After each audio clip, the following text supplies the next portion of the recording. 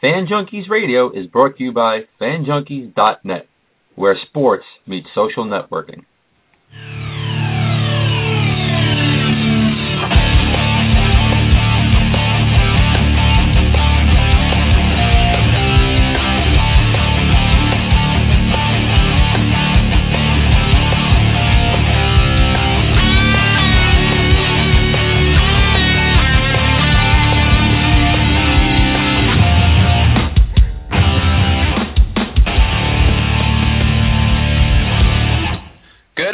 Ladies and gentlemen, and welcome to another episode of Fan Junkies Radio. I'm your host, Jonathan Ragus. Alongside me, as always, is the great Mike McShane. Mike, what's up, pal? Hey, how we doing today? Doing good, man. How you doing? One day closer to March Madness. I'm doing real well. Yeah. Have you filled out your bracket yet or not? No. You can't do that. No. The brackets won't even be announced for, let's see, 2 weeks yesterday. Did you fill out the bracket I sent you? That was a goodie. The what is it? The March Madness Pope bracket I sent you? The Sweet Sistine. I like that, man. The Sweet Sistine. Yes. So, the sad part is, though, how many people are actually filling it out and putting money down out in Vegas? What we deem as a joke, other people will make a lot of money off of. What I loved was the regions were broken out by sections of the world. That was great. Where would the next pope come from? Would it come from the Americas? Would it come from North, South America? Would it come from, Africa? It was wonderful. Well done. Should we bet on that as well, Mike? What do you think? Should we throw out our picks here of who we think is going to be the... I think I'm going to reserve judgment on all of that. I'm a superstitious sort there, Jonathan. So Great. I think I'll hold off on that one. Yeah. I think I'm with you on that one, man. All right. Well, before we get to everything today, we have a really, really good show lined up. We'll be joined by producers Chris Braun and Joe Unitas, which is legendary quarterback Johnny Unitas' son, for a feature film that they're doing called Unitas We Stand, which is basically based on the life of Johnny Unitas. Yeah, it's due out next year, from what I'm hearing here. Yeah, it's actually based off of Tom Callahan's best-selling book, Johnny U, The Life and Times of Johnny Unitas. A lot of people working on this, Mike. Really are. The screenplay was written by Joe Unitas as well as Nick Slatkin. It's produced by Joe, Chris Braun, who's going to be here with us, Oli Sassone, Steven Scafidi, and it's also a Ghostwriter Pictures Unitas Braun production. So a lot of people working on this, man. I'm really looking forward to talking to Joe and Chris about this film, and actually really looking forward for it to come out next year. So. Oh yeah, this can be interesting. Very, very interesting stuff. I was reading a lot through it this morning, and I like you. I'm looking forward to having both of them on. Yeah, we like to have people on here that are doing feature films and documentaries about sports figures. Yeah. We had Nate Bellamy on here talking about Renaissance Men and the feature film that he's doing along with Danny Glover of Danny Glover Productions, and now we got Chris Braun and Joe Unitas to join us, and we'll also talk to Joe about growing up in the Unitas household and all that other great stuff. So will be real interesting. But before we do that, let's real quick do our hat trick picks here, Mike. Hattrick.nhl.com. 3 questions. If you get it right, you get a hat trick. I'm leading you 2-1 still. So, Mike, let's see if you can catch up to me today. I'm going to throw out some, these 3 questions for you, and let's get your answers, all right? Not a chance I'm going to catch up, but that's all right. Go ahead. Probably not, but who knows. Anyway, which team will win tonight between the New Jersey Devils and the Toronto Maple Leafs? Yeah, I'm going with the home team. I'm going to pick the Maple Leafs. Going the Leafs as well. Will the Penguins score a power play goal against the Tampa Bay Lightning tonight? Well, they've scored 23 power play goals in 22 games. So if we use that as our benchmark, I am actually saying yes. Yes, I am going yes as well. Which team will win tonight between the Anaheim Ducks and the Phoenix Coyotes? Well, you'd have to tell me, Jonathan. I checked this one out. I don't understand it. Phoenix is favored on the line. The only thing I can think that they're doing that is because it's a home game, but I'm going with the Ducks. I'm going with the Ducks as well, although I could see the Coyotes win it, but I'm going to stick with Anaheim here. So, Once again, we either fly together, Mike. Yeah, or we die together. We die together. What is that, the third day in a row now that we're picking the same picks? I think so. It just goes to show you what kind of experts we really are. Yeah, well, I used to be an expert, Mike. Now I'm old. I'm not an expert no more. So, all right, man, but before we get into talking about the amazing Chicago Blackhawks, Mike, first segment here, Today in Sports. What's going on? Well, hey, how about this one? I think you're going to like this. 42 years ago today, 1970, the New York Rangers set an NHL record. And this is kind of beautiful. It ties in. We're going to talk about the Blackhawks here in a moment. But the New York Rangers in 1970 set an NHL record of 126 games without being shut out. 126? Yeah. Wow. That was in 1970. Very nice. I like that. So there's our Today in Sports trivia, and it's right up your line. I love that, man. Especially when it has something to do with the New York Rangers. That makes me very happy, Mike. Yep. Makes me a happy guy. All right, well, let's stick with the NHL here, and let's talk about this Blackhawks streak, Mike, because amazing. You know what? I was sitting around painting yesterday, and you're texting me all these, updates of these scores, and, I couldn't believe that they were down 1-0 with, 6 minutes left in the game? Well, actually, there were 2 minutes remaining in the game when they actually scored their first goal, which tied the game at 1-1. And I really thought, as I was watching now, I'm going, oh, this is it. We're going to see the whole thing go down today. And Detroit played them, very, very well as usual. Yeah. Jimmy Howard, just incredible. The whole thing was set up, interestingly, and I'd love to get your spin on it, and your read on it. It was set up by a power play. Because the goal was scored on a power play. Yeah, Patrick Kane with an assist from Victor Stalberg. Correct. The penalty was delay a game for flipping the puck out of the rink. Yeah. Now, the puck actually ended up in the penalty box, but of course it flew out over the crowd for a second and then back into the penalty box. Yes. To me, and look, I'm not taking anything away from Chicago's win yesterday. It was incredibly exciting. I just hate that stinking penalty. Yeah, I'm not. You know what? I've never been too happy about that penalty. I don't like it at all. I think it's the stupidest thing in the world. If it's something that is intentionally done, exactly, I say you call a penalty. But if it's something where the guy's trying to hit the board, yeah, it goes over, or whatever. In that case, I don't think it should be called. I think the ref should be a little bit more lenient with that. But at the same time, it is a rule, and Chicago Blackhawks did win this game, in a legit way. So obviously, yes. Now, and that's what I'm saying. I'm not taking anything away from the fact that Chicago won it. I just positively hate that penalty. Now, the crazy thing was they scored the power play goal as a result of the delay game. Yes. And don't you know, they end the game with a power play. On another call immediately after after they scored the power play goal, they called Detroit again for delay a game for shooting the puck out of the arena. Really? Yep. Wow. Because the power play extended over into the overtime session, which ended up that there was no goal in that, and in fact, in the end, Patrick Kane won the game in the shootout. Really? Yep. I see. I didn't know that. I totally missed that. So. Yep. Wow. The game was won in the shootout. The Blackhawks won the game in overtime, and it was Patrick Kane on one of the most bizarre-looking shootout goals, I got to be honest, I've ever seen. Well, you know what? He got the power play goal to tie it up, and he got the game-winning goal in the shootout. So yes. 19-0-3 now to Chicago Blackhawks, 41 points on the season, Mike. You kind of thought that the Red Wings are going to take it this week, and you said it on Friday. So I really – and listen, I thought – like I said, watching the game yesterday, you got 2 minutes remaining in the third period, and they're down 1-0. I'm sitting there. I mean, obviously, the most compelling part of the whole thing was you're sitting there because you want to know whether they're in fact going to win it or not. Yeah. And the whole and I got to be honest, a little bit of me was rooting for the Blackhawks to win it. I was rooting. Oh, because you know what, you want to see it go. Yeah. It really is a great story right now. I mean, honestly, who would have thought that the Blackhawks would be 19-0-3 right now this far into the NHL season? Nobody. Right. Nobody at all.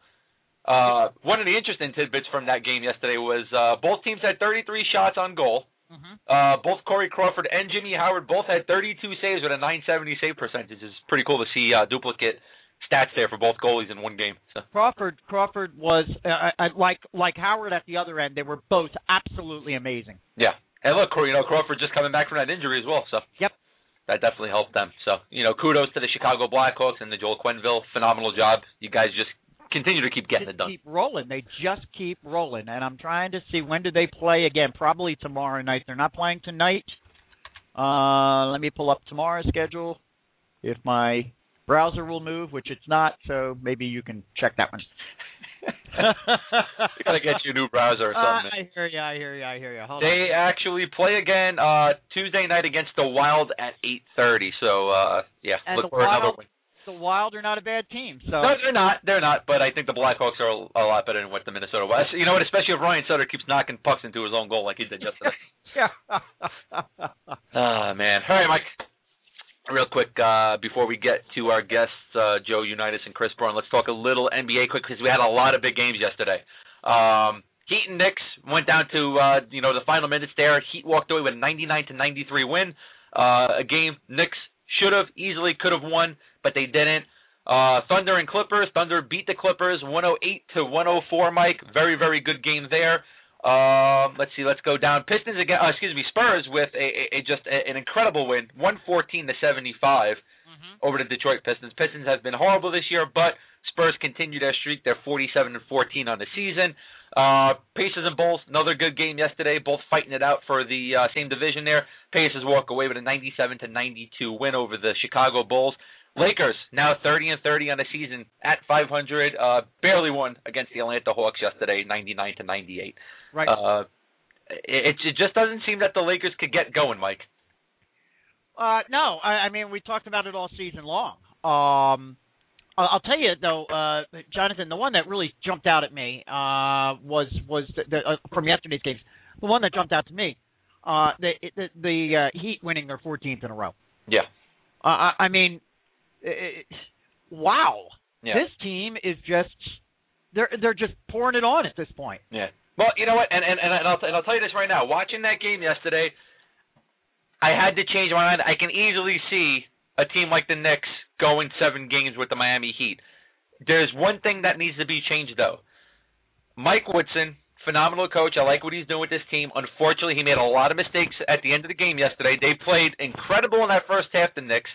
They looked like they were about to cruise to an easy win over the Miami Heat in the first half. But, of course, there's always a second half. Mike Woodson went with trying to match up against the Miami Heat instead of making the right moves and making Miami match up with the New York Knicks. J.R. Smith, too many three-pointers. Carmelo Anthony taking one shot in the final 6 minutes of the game. Final 5 minutes of the game, Amare Stoudemire on the bench when everybody knows the Heat are not good in the paint defensively. Okay. Big mistakes there. It was only, what was it, a 5-point win? Or a 6-point win, excuse me. So, if the right calls were made yesterday, Mike, I could have easily have seen the Knicks won this game, but unfortunately, a lot of mistakes from Mike Woodson there. But I'm not going to discount that. He played the second half great, so they took over, and that's what you need to do as a great team. You need to exploit the mistakes of your opposing team and what the coach does, and that's what Miami did yesterday, 43-14 now in a season. Nonetheless, you feel that they could hold their own in a 7-game series against the Heat. If, you know what teams are trying to do, and it's a big, big mistake, they're trying to match up with the Miami Heat instead of making the Miami Heat match up with them. Okay. And I think that is a big, big mistake. 21 minutes for Amari yesterday. J.R. Smith was 3 for 14 from 3-point. You got to get him out. If he's chucking up that much, you got to get him out. You got to go with somebody else. They had some bigger plays that they could have used. Kenyon Martin sitting on the bench. I know he's not in game shape yet, but they're bad defensively and offensively in the paint, Miami. Throw Kenyon Martin out there. You got to do something. Keep Chandler in. Throw Amari in at the power forward spot. Push players down. Amon Shumpert, put him down to shooting guard. Just a lot of mistakes yesterday, Mike. Just a lot of mistakes, and we can, like I said, we can easily see, the Knicks taking Miami to 7-game series. Will they win? Who knows? But I think that they can hold their own against them. All right. Okay. They showed it yesterday, Mike. So. All right. Now let's go over and take a look at the Lakers for 1 second. They've won 2 in a row. We've seen some improvement from them in the past couple of weeks. We brought it up. Yes. They're still 12 games behind in the Pacific Division. You've got you got the Clippers, and you got the Warriors ahead of them in the Pacific Division. Is there any hope at this point for the Lakers? Yeah. No. If they continue to keep playing the way they're playing, win two, lose two, win two, lose two, you don't gain any ground that way. Right. They need to go on a really, really good streak of winning games, even if they go up to something of winning 3 or 4, losing 1, winning 3 or 4, losing 1. That's honestly right now that's their only hope. I just don't see it. I don't see them catching up to Golden State, let alone catching up to Los Angeles. So I'm just looking at the box score from yesterday's Lakers game. Dwight Howard jumping out at me, 5 of 12 field goals, 11 points, played 41 minutes. I don't think that's what they were looking for from Dwight Howard. Yeah, like I said, just don't like him, man. Just don't like him. So yeah, that not looking. That doesn't exactly look like an all-star performance. No, it doesn't. It doesn't. But I guess you know what? We like to talk about the Lakers here, so we'll be talking about them more in the future, Mike. So. Absolutely. All right, but let's get over to our guest right now. First, we'll bring in Joe Unitas. Joe, thanks for joining us today. Hey, no problem, guys. Thanks for having me. I appreciate it. You got it, man. We appreciate having you on. And also, let's bring in your, fellow producer here, Chris Braun. Chris, how you doing? How are you guys doing? Very, very good, Chris. Thanks for being with us. Thank you. Yeah, we really, really appreciate you guys joining us today and taking the time out of your busy schedule. So right off the bat, you know what? I'm going to throw this at Joe first. Joe, Unitas We Stand featured film. It revolves around the life of your father, legendary quarterback Johnny Unitas, that everybody knows. And if you don't know, you're not a football fan. You never have been. Wow. So honestly, tell us a little bit about this movie that's being made. Well, it's really the backstory of my dad's life. It covers his early days from age 5 until 25. You can go online and look up all the stats and video and stuff if you want to see that. But I really wanted to tell the story of the things that he went through as a young man, even a young boy. Constantly being told, no, you can't play, you're too small, you're not good enough, whatever it may be, and him having that single-mindedness not to listen to anybody and overcome all those objections and ultimately reach his goal that he set in 2nd grade of becoming a professional football player and ultimately going on to become one of the greatest quarterbacks of all time. That's amazing.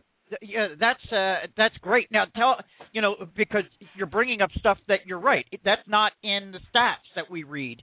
Tell me, by the age of 25, where was your father at the age of 25?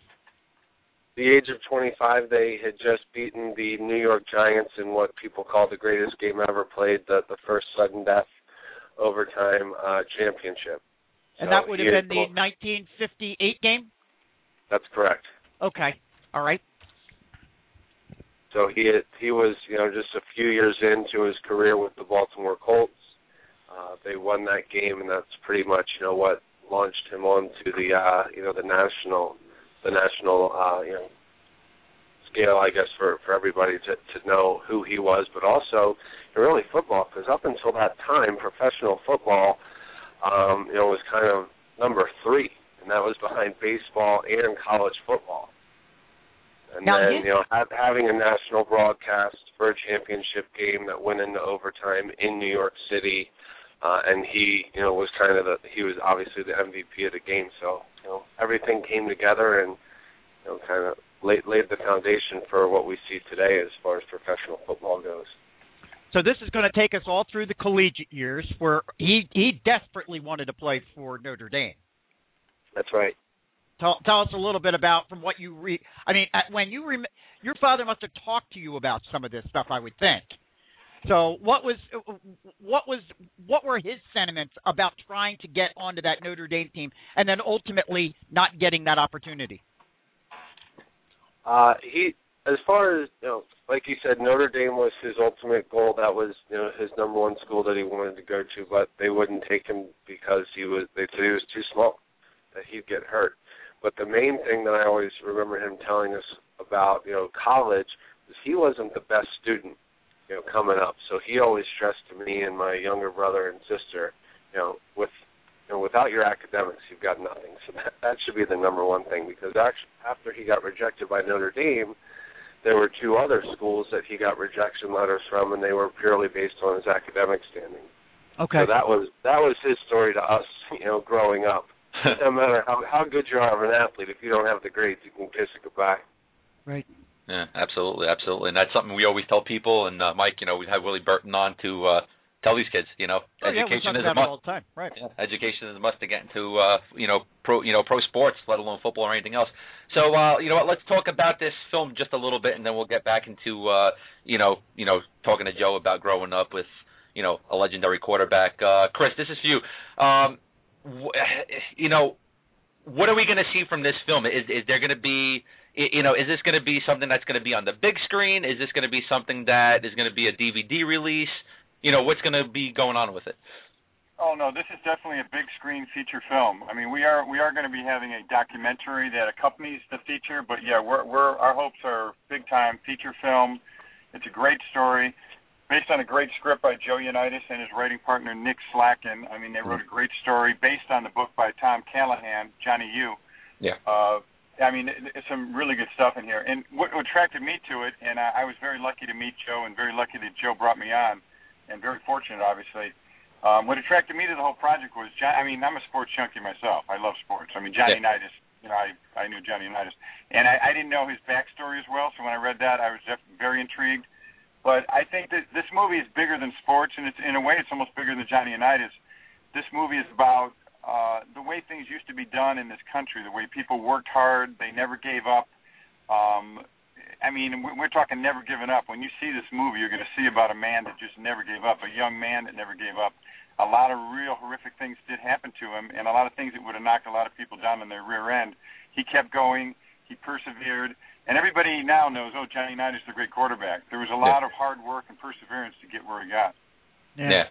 And now, what's the filming like for this movie? Have you begun filming? Will you begin filming? When is it going to start going on? Joe can jump in on that too, but we're in development, which means we have a great script. We have two of the producers, Steve Scafidi and Ole Sassone in New Orleans, that we're working with. Very experienced. We are looking for funding right now, and we do have several parties that we're talking to. Joe is spearheading that, and let's put it this way. Right now, the ball is really starting to roll, and things are looking really good for the project. Our goal, and we have a very aggressive goal, our goal is actually to release this film after next year's Super Bowl in Metro New York City, and that's a real finite goal that we still have. Would you say you're on track for that? I mean, it sounds like there's still quite a bit to do yet. Well, it's funny. And one thing, and I'm fairly new to this business. I was a screenwriter that hadn't got anything done. I heard about the story and I got involved, and this was a very fortunate break for me. But you can get 1,000 no's. When you get that yes you're looking for, things go 1,000 miles an hour after that. Things are going to go real fast. We have two filmmakers, Ole and Steve in New Orleans, that know what they're doing, and things are going to really go fast. And we can shoot this film, edit it, and definitely release it still after next year's Super Bowl. Any casting talk at this point, or are we still too premature for that? It's kind of premature for that. We went back and forth, our four producers about that, 5 producers actually. Nick is producing now too, and we decided that first get the money, then you can make your decisions on the casting. Right. Yeah, I thought perhaps maybe you could, give us a little hint here or there about some big names or whatever. We love us our exclusives here. Oh, yeah, the scoop. If we get the scoop, that's always helpful. Well, I'll tell you what. No, just to tease you, and I don't want to jump in and say I won't say anything. I don't want to make get you upset. We will hopefully in the next week or 2 weeks, we're going to have a couple pretty big announcements about the movie. That's excellent. That's definitely great. Yeah, we'll definitely be looking forward to that. Is this a movie, guys, that you hope to bring in a big star for, or do you think you're going to go more of some of these no-name people out there that have tremendous talent? I don't know. What do you think, Joe? What's your point on that? Well, because the movie spans, from age 5 to 25, there's going to be a few people that play my dad. The main star of the film will probably play, say 18 to 25, so it will be, a younger actor, more of an up-and-comer. Yeah. So, we've got maybe a list of actors that could fit that range, but, we haven't had any specific talks with them. Like Chris said, our main goal right now is to raise the money, and then we'll worry about the attachments. It's kind of the chicken or the egg in this industry. You know, everybody says, oh, you know, well, are you when you talk to the agents of the actors, it's, are you funded? No, okay, well, call me back when you're funded. And when you talk to the money people, it's, oh, do you have any attachments? Because that would really help get you the money. No, we're, you know, so you're one way or the other. But our main goal right now is focusing on the money. If a big name actor, young actor, did step up and wanted to be involved, then we would, you know, obviously have those discussions. But right now, it's all about getting the money. I've been all over the website, UnitasWeStand.com. And what I like that I've seen here, and maybe you can give us a bit of an update on this, is that there appears to be a bit of a grassroots movement here. People can, as you know, one of the links is join the team. You can get, I mean, the average Joe could contribute to this project or jump in and help promote it in some way or another. Have you had great, I wouldn't say great success, but obviously you've generated interest and you've generated hopefully some revenue from that? Yeah, we have had some people that have gone on to the website and donated some money towards the film. One of the really cool things that we've done here is we've partnered with USA Football and the Gridiron Greats as our charitable partners. So if people want to make a donation to the film, that money is going to go into what we call the Teammate Fund. And it's going to serve as an investment in the film just like any private investor would. But what we're going to do, all that money will then go into making the film. And the return on that money we will then donate to those two organizations. My dad was a big proponent of, you know, children, and he was also a big proponent towards the latter part of his life of making sure that, you know, his NFL brothers that played back when he did, you know, we hear all these stories now about the dementia and all the different problems that these guys are having. And he was a big proponent of making sure that those gentlemen were taken care of. So, you know, I'm just taking what he kind of started and just, you know, playing it forward, and we're going to help both of those groups out. Outstanding. Yeah, outstanding, absolutely. So, you know, Joe, you know what, I have to ask you this. I was talking to Mike a little bit about this pre-show, you know, and then Mike brought it to our attention, is that, you know, you're not old enough to have really been around for when your father had, you know, some of his best years in the NFL. So when, you know, what age were you, and when did it hit you that, you know, wow, you know, I'm growing up in the household and I'm the son of possibly one of the, you know, best athletes the National Football League has ever seen? Yeah, I was actually born in 74, the year after he retired. His last year was 73 with San Diego. But, you know, growing up, he was always, you know, just dad to me. Yeah. You know, I obviously knew that I got to do some things that other kids didn't, but he also told us, you know, again, very early on that, hey, you know, with this last name that you have, it can be a blessing, it can be a curse. You know, he put a lot of work into establishing, you know, his name, and he told us, you know, it doesn't take long to screw it up, so be cognizant of where you are, what you're doing at all times. Yeah. Because if you do get in trouble, it's not going to be a bunch of kids got in trouble. It's going to be Johnny Unitas' son, and it's going to be over the radio and on newspaper and everything else. Yeah.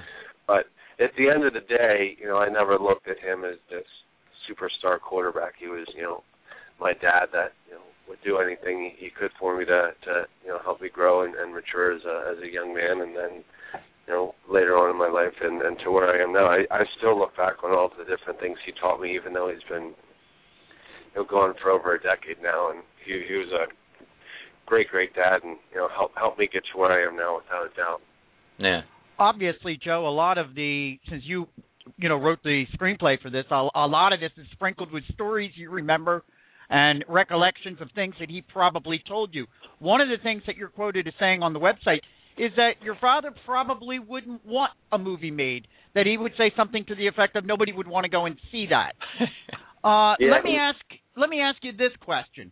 One of the things you point out is that he obviously had, I wouldn't say necessarily, I don't want to necessarily say, I wouldn't read it as resentment, but it was very clear to him that people didn't give him a shot because of his size, and, you know, he had a big road that he had to climb there, a big mountain. Was there ever any resentment? No, he, you know, I think the only time, and I never really talked specifically to him about it, but the only time that he probably got mad was when he got cut by the Pittsburgh Steelers, because he never really got the actual opportunity to, compete in the training camp. He spent most of his time playing with, Art Rooney's children, who are now the owners, of the team.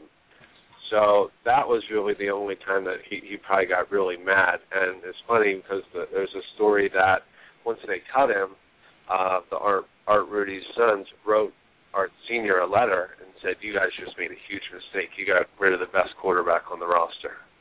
Wow. See, that's something you don't hear every day. Wow. So they had a knife for talent way back then. Yeah. Ain't that the truth? So, basically, us as fans, Mike and I were both fans. Unfortunately, I'm in the same boat as you, Joe. I didn't get the, satisfaction of being able to watch your father play. But being a sports fan, who doesn't know Johnny Unitas? From what we've seen in his older years, the kind of guy that he was that your father, even away from the cameras and away from football? Was that what we were getting on the field, is what you got at home? Yes, he was very black and white. Nowadays we're not allowed to really touch our children, but I got plenty of reminders when I did things wrong. That's for sure. We all did. He was raised. He was born in 1933, and his father died when he was 5 years old, and he was raised by his mother along with his 3 other siblings, and she was working 3 jobs to keep food on the table for the family. So it was very, very blue collar Pittsburgh, and either you do things this way or there'll be consequences for it. So he was without a doubt a very loving and compassionate man. But hey, you step out of the line, there's going to be consequences. Yeah, Jonathan got around to the question I kind of wanted to ask. You did it a lot better than I would have, Jonathan. I was going to say, you know what? Because when you look at pictures of Johnny Unitas, he looks like a real kind of drill sergeant type. With the haircut and the whole bit. So one's thinking the guy had to be a firm disciplinarian. So, I think that's something that's lacking in today's society. Everybody wants to be best friends with their kids, and that's not your job as a parent. Your job is to raise them with discipline and good morals and everything, not to be their best buddy. Right. So I'm glad that I was raised the way I was, because this has been a 6.5-year process to this point with this movie, and if I didn't have that discipline instilled in me at a very young age, maybe I would have given up already. But he didn't, and he taught us never to quit. So we're not going to until this thing's up on the screen and everybody can go see it. Mm-hmm. Yeah, see, and that's that Unitas patience, man. That's great. Yeah, we'll love that. So, all right. So, I'm sure we could talk to you guys for. Ages here, because there's just so much to talk about, with Johnny and the movie and everything. So, really now, what is the next step? Is it getting that funding for the movie, and then it could just take off from there? Yeah, I was going to say, Chris, what can we do, or what could the average person do to give you guys a hand with some of this? What's the best way to go about this? That's a great question. Well, first of all, we're out there in social media, so we're definitely on Facebook. If you just go Unitas We Stand on Facebook, the more likes is still a big deal. So we're up to 1831 or something. We should be up at 10,000. So let people know about our Facebook page. Okay. Obviously, our website, we have the teammate section of our website. If they want a poster from this movie with their name on the top of the poster, we'll send it out. We're on Twitter. Unitas Movie is our Twitter handle, and then you have pictures of Johnny on there, and you have comments. We really haven't hit that as much, but we could definitely be a little stronger on Twitter. We're even on Pinterest for the ladies. Some of the ladies like the football and Johnny Unitas, so we're on Pinterest. So we're all over the board there. And I guess the next thing is just listen up, because some things will be happening here shortly. And somebody knows somebody. So if somebody out there knows somebody that would like to be involved in the Johnny Unitas movie and Unitas We Stand let us know. So, there's people out there that have money, that have a lot of passion for Johnny Unitas, and this is definitely a grassroots movie. And if they want to be on board, there's definitely contact information on the website. We'd love to talk to them. Yeah. That's great. And I also see, just before I let you guys go, Drew Brees and former safety Steve Gleason, they basically contributed to you guys to help out, huh? Yeah, well, Drew. Drew. Tell them about your journey, Joe. Yeah, Drew obviously broke my dad's 47 straight games with a touchdown pass this season. Yes. And I asked Drew if he would play my dad under the helmet in the 1958 game, which he was honored that I asked him. But unfortunately, with Coach Payton coming back this off season, he said, it's something I would love to do, but I just can't because of the off season schedule. But he has said, that if there's anything that he can possibly do to help out with the film, he is more than willing to do so. So Drew is an awesome guy. He reminds me a lot of my dad. I got to spend some time with him earlier in the season, and just as down to earth as he could be.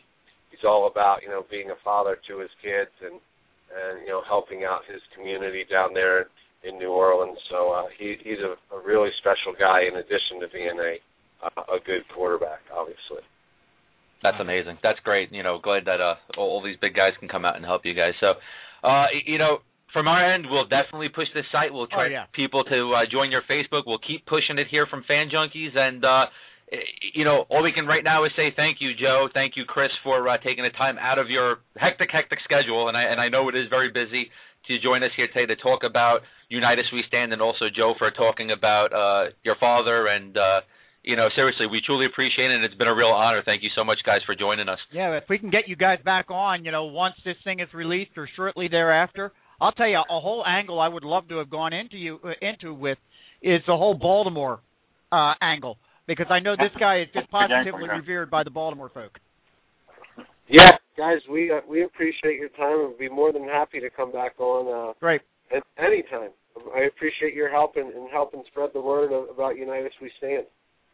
Great, absolutely. Thank you so much, guys, and hopefully we'll talk in the near future. All the best, and keep us in the loop. We'll make sure it gets out there as soon as we got the info. All right, thank you very much. You got it. Thank you, guys. All right, bye-bye. Amazing, man. Awesome stuff to hear about.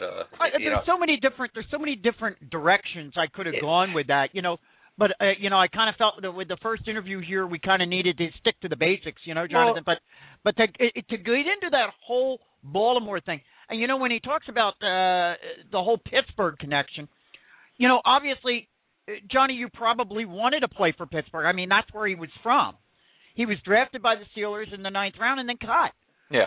But then ended up with Baltimore, and oh my gosh, I'm telling you, for as many times as I've been to Baltimore, and every time I go to Baltimore, it's usually has something to do with some sports-related thing that I'm doing down there.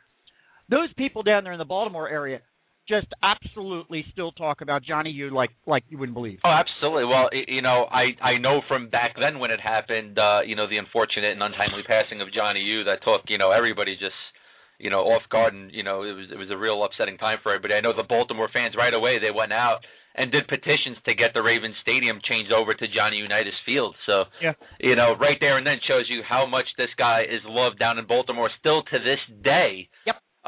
Since what, 1972 was his last season in Baltimore, I believe. So, I mean, wow. Right, 1972, right. Yeah, yep. So that's just amazing. And, it's, Unitas We Stand, when it comes out next year, this is not just going to be something that relates to the history of the National Football League, but it's the entire life, and it's the history of one of the finest athletes that we've ever seen in the National Football League. I mean, you're getting two things rolled up into one.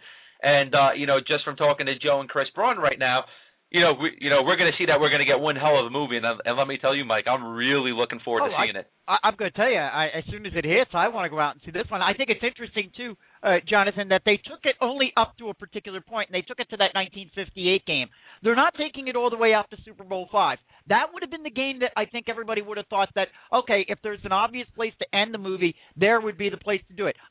They're going to leave that alone. They're only going to take it up to that 1958 New York Giants game. Yeah. That's good, man. I think it's phenomenal. I think it's a phenomenal approach. That's perfect. And you know what? If anybody can help out, if you want to contribute to the funding, just go to UnitasWeStand.com, and like we said before, you'll join, New Orleans Saints quarterback Drew Brees and former Saints safety Steve Gleason as basically, featured teammates for the Unitas Teammate Fund and helping this movie get up and running. Also, please follow Unitas We Stand on Facebook. Search for them. If you don't know how to search or find them, we will post them on the Fan Junkies Facebook site as well as fanjunkies.net later on today, and also at Unitas Movie on Twitter. Follow them. Really keep up with this. This is going to be just a phenomenal, phenomenal movie. Once again, thank you to Chris Braun and Johnny's son, Joe Unitas, for joining us today. It was a real, real pleasure. So certainly was. Absolutely. Now, let's, I hate to get off it because, honestly, I wish we can get them back on and continue to talk about it. I know. So many questions. Definitely have to talk to them again in the future. But absolutely. Let's go over to baseball now, Mike. Yeah. Man, I hate going from football to baseball, but whatever. Let's talk about this right now. Mike Trout got a little bit of a pay raise from the Los Angeles Angels of Anaheim. I hate even saying that name. He was bumped up to $520,000 for the season after playing at $510,000 this season. Amazing season. He was a runner-up for the AL MVP. Yeah. Phenomenal season. I called for him to be MVP, Mike, if you remember. Yes, I do. Yes, and Mike Trout's agent is now upset with the Angels over the contract because he's making just $520,000 this season. Mike, I know you and I were talking a little bit about this a couple of days ago. Let me throw out my opinion first, Mike, Go ahead. If I may. Yep. You're afraid you won't be able to get it in. That's why. No. You always let me talk. But I want everybody to see it from both ways. I want everybody to see it from a point that I'm a huge Mike Trout fan, but at the same time, when you sign a contract, you pay for, you play for the contract. When guys like Darrell Rivas held out from a contract, whatever, I don't like it. Yes, does Mike Trout worth more to the Angels if it was last season? Absolutely. Right now, we don't really know what we're going to get from Mike Trout this season, Mike, because, you've heard of things, sophomore slumps, injuries, whatever, So here's where I'm going with it. $530,000 is a lot of money, Mike. Yeah. A lot of money. Is Mike Trout worth more than $530,000? Possibly. But at the same time, I don't think any athlete is worth more than what they make these days. He's going to get an extra $20,000 for next season. I got two opinions on that, Mike. As I told you before, we've seen a lot of one-shot wonders. Is Mike Trout going to be a one-shot wonder? I don't think he's going to be because here's a rare player that we've seen in a long time that loves the game of baseball. He plays his heart out, and let me tell you, if he keeps going the way he's going to go from last season, he's probably going to be one of the finest plays we're ever going to see in Major League Baseball history from now until who knows when. Okay, so now at the same time, we've seen players have, one good year, sign multi-million-dollar contracts, come back and be absolutely nothing. Example, Marlon Byrd. Example, Melky Cabrera. We're going to keep seeing that trend for a long time. I think the Angels are playing it safe here. Let's see what Mike Trout gives us his sophomore year. Can he duplicate the numbers he did, or is he not going to duplicate but still be a very good player? He's making $20,000 more. If he has the same season this season coming up, Mike, the Angels are going to throw millions and millions and millions of dollars at this guy, and he's going to be an Angel possibly for the next 10 years, if not more. I don't see a problem with what the Angels did here. I see where the agent's coming from. I see where other fans are coming from based on contracts other players are getting. But I think the Angels are being smart here with what they're giving Mike Trout. Let's see what he can do in a full MLB season. And then after next season, if he gets anywhere near close to those numbers or becomes the stud everybody knows he can possibly be, guess what? Millions upon millions of dollars for a 10-year deal. We're going to see it, Mike. Now, I know you're not too happy with the raise that the Angels gave Mike Trout. Please tell us why. Well, you said a couple of things there, Jonathan. First of all, let's see what he's going to be like with a full MLB season. Let's back up the bus for a moment. As you pointed out, the guy was runner-up for AL MVP, and that was with a shortened season because of the because he had the injury. Now, he might be worth more than that. Wait a minute. This guy is absolutely worth more than that. That's the other thing you said.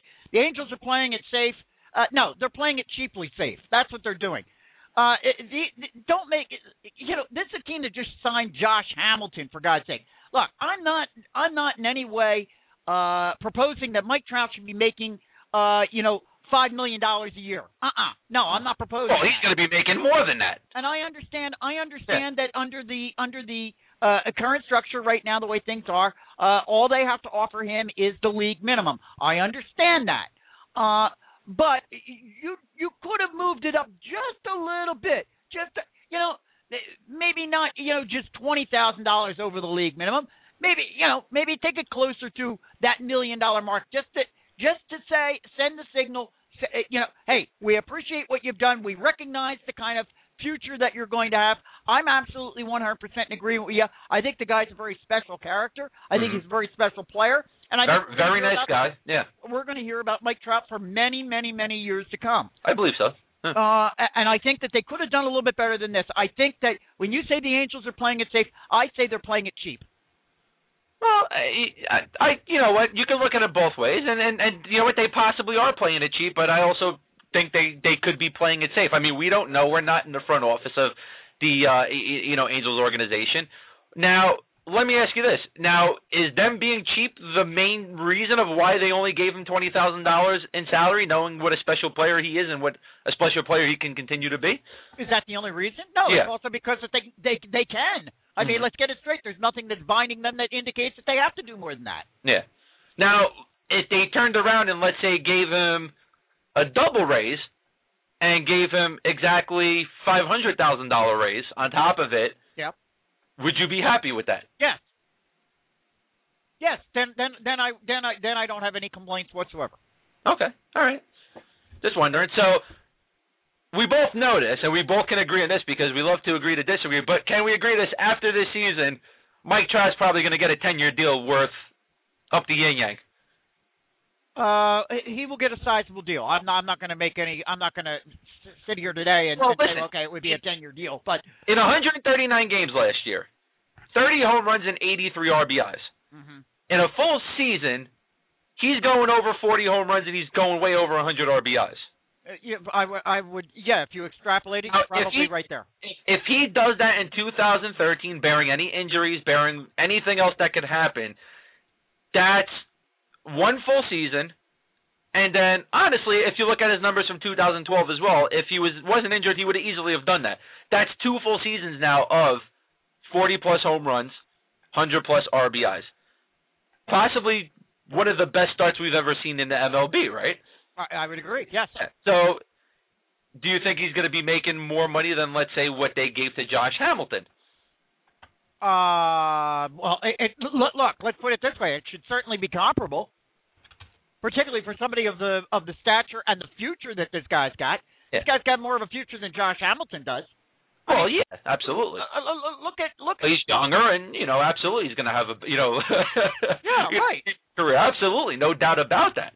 But I mean, no. But even if you extrapolate the front end numbers, and you were to take them out to a career-wise, this guy potentially could beat out a lot of major players that have ever played the game. Okay, so now they signed Josh Hamilton to a 5-year deal, and I believe the 5-year deal was like around 125. Correct. Now, is Mike Trout the kind of guy you turn around and say 5 years is not enough? We got to lock this guy up even longer term, especially at his age. Are we going to finally see that deal where it breaks some of those probably the biggest deals we've ever seen in MLB? I'm going to tell you something. If there's a candidate where you could see it, it might be Mike Trout. That's would have to be Mike Trout. I don't think it would be anybody else. Well, because you know what? He's let's see. They brought him up the year before last for 40 games. Correct. 5 home runs, 16 RBIs. Nothing, really huge. Still decent in 40 games. If he would have continued that trend, definitely wouldn't have touched anything he did last season. Mm-hmm. But then he comes back 139 games and just explodes. I don't think anybody expected that. Now we got H2O Willie in the chat room saying maybe a 7-year deal worth $75 million. I think that would be a travesty. I think if he gets less on a 7-year deal than Josh Hamilton got on a 5-year deal. Exactly. Hold on. How can you give 5 years, 125 to Josh Hamilton?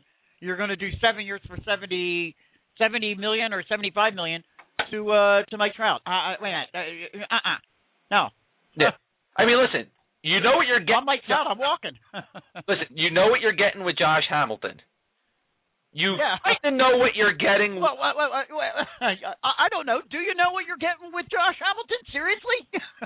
I mean, I don't see why not. He's been consistent over the last bunch of years. Yeah. Okay. Bit of a head case, dude. Case, but you know what? Look at that. 130 RBIs in the injury season, only 54, but then came back with 100, almost 100 again, then 128. You know what you're going to get with Josh Hamilton, but is he going to play that way in Anaheim? Who knows? At the same time, you got a much younger Mike Trout, and you should know what you're getting after the last season. So he's got to be making more than Josh Hamilton. I think if he doesn't make more than Josh Hamilton starting the season after next, I really don't know what to say. I think I would be speechless. I agree with you. I would be absolutely speechless. I agree with you. But anyhow, that's our story on that one. That deal, you would think one of Hamilton or Albert Pujols is going to have to go. Mm-hmm. They'd be able to give him that max deal with Pujols and Josh Hamilton around. I don't think you can. It's going to be interesting. And let's say this too. When Trout was in the lineup, Pujols was a better player. Because remember how bad he looked in Anaheim the first year. The year he looked terrible. Yeah, but that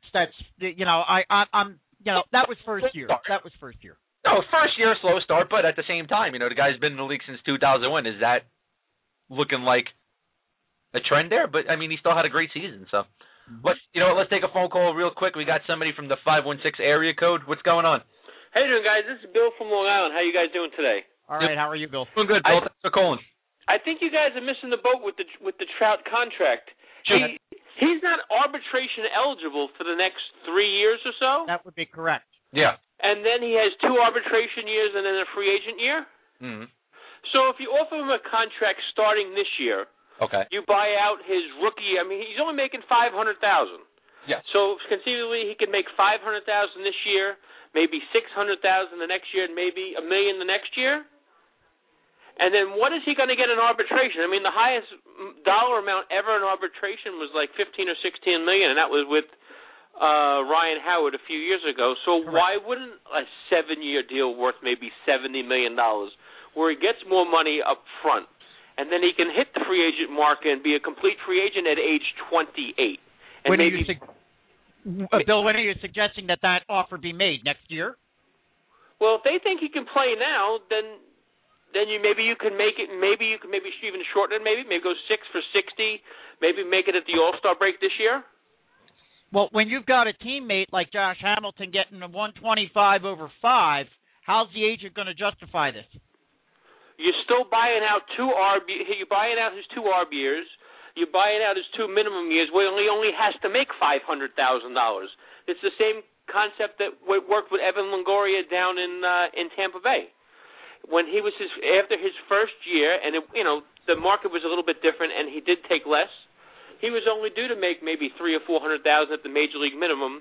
He took a 5-year deal worth $17 million off the bat just to make sure he had money in his pocket. And then when he hit that age 28, 29, he still got his $100 million contract.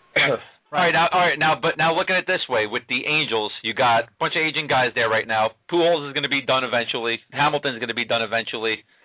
Mike Trout is the guy you're going to want to keep around. Now, are they going to want to take the chance of letting him go to the free agent market in 6 or 7 years? You don't have to answer that question right now. You don't really know. I mean, he has the potential to be a great player down the line. Well, which is what I said in the beginning. Exactly. Yeah, I think that's the argument you're making, Jonathan. Yeah, and that's the argument I was making is we don't know what we're going to get from Mike Trout next year. So why does your co-host argue that he should get more than Josh Hamilton? It's kind of a fair deal for both parts. Trout makes some money up front, and Angels buy some stability. I mean, if they average it out, they'll have their center fielder of the world for the future. for $10 million a year for the next 6 years.